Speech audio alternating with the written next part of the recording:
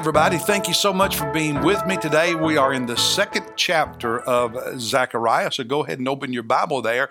And I want to urge you to pray today for God to give you an opportunity to invite someone to church this week.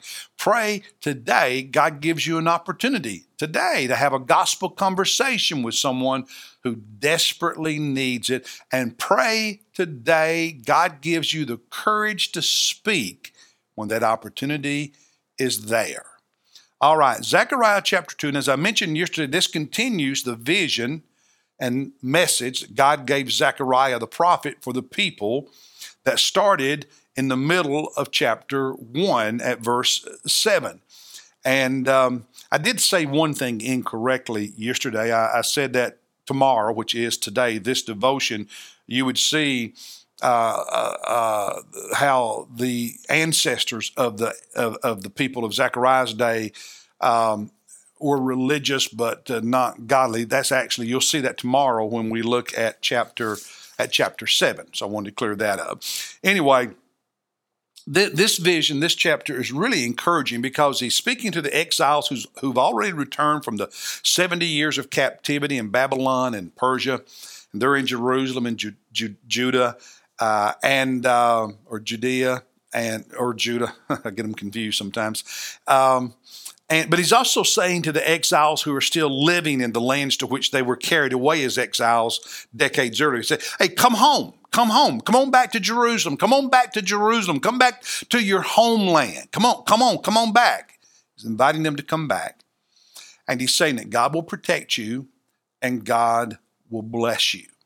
And one of the verses in this vision where he says that really speaks to my heart is verse 8.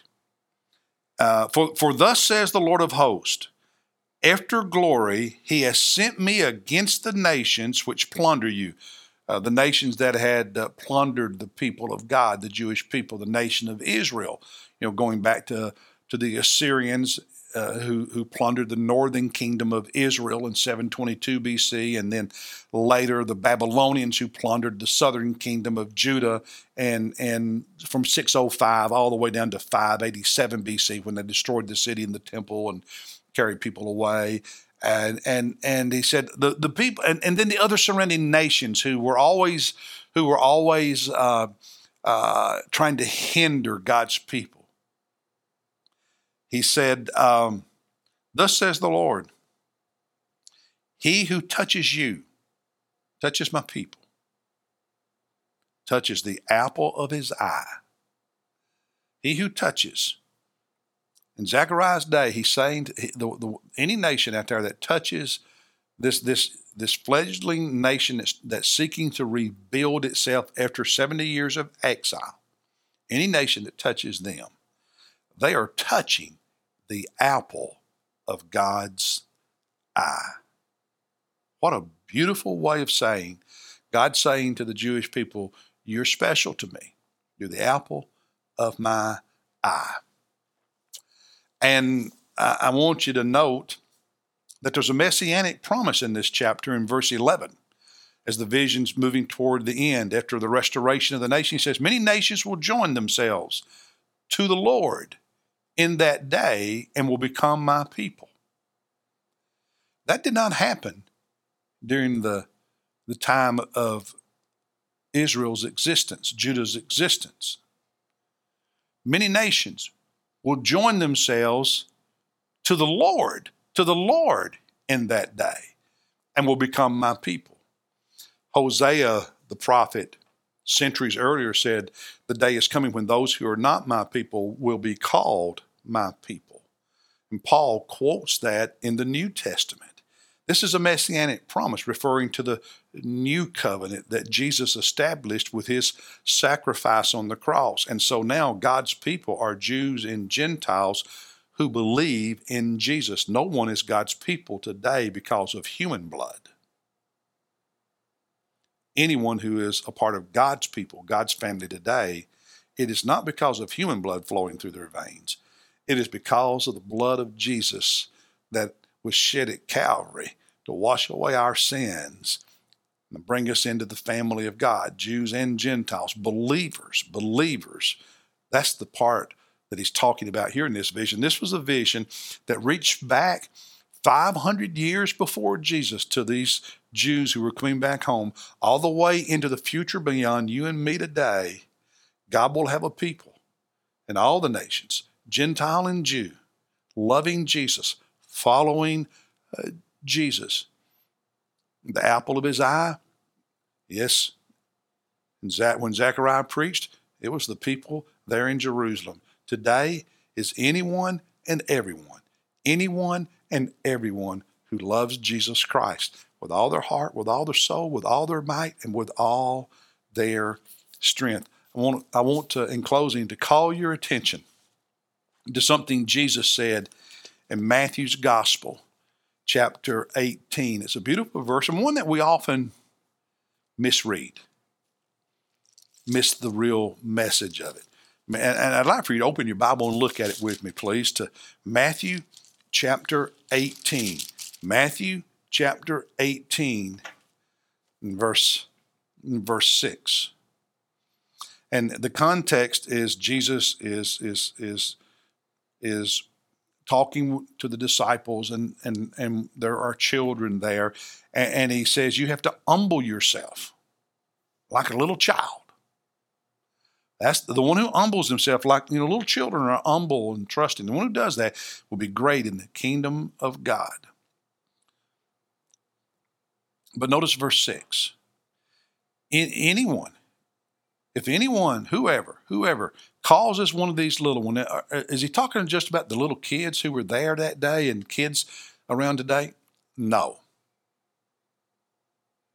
Because in verse 4 he says, if you're going to be great in God's kingdom, you have to humble yourself like a little child. And in verse 5, whoever does that and then you receive those, hey, you receive me. But verse 6, whoever causes one of these little ones who believe in me. See, all true believers have humility, submission to the Lord. And whoever causes, does God care about little children? Yes. But if you read this passage as only talking about little children, you actually miss the point Jesus is making. Whoever causes one of these little ones who believe in me, all of us who believe in him have humbled ourselves like a child. Jesus, we need you. We have no hope of heaven without you. Whoever humbles himself like a child, believes in me, and someone causes that believer, that humble believer to stumble in his or her faith, to stumble in his or her walk with Jesus, he says it would be better for him, for that person who causes the one to stumble, be better for that one, to have a heavy millstone hung around his neck and be drowned in the depth of the sea. When you read the whole passage, it becomes pretty obvious what he's talking about. In other words, God's people are always the apple of his eye. And I think about the people in our culture who go out of their way to intimidate, who go out of their way to seeking to destroy the faith of believers. So I think about our high school students who go off to liberal universities and professors who take glee in tearing down another person's faith. Oh, brothers and sisters, they are harming the apple of God's eye. And oh, how horrible it will be for that person on the judgment day.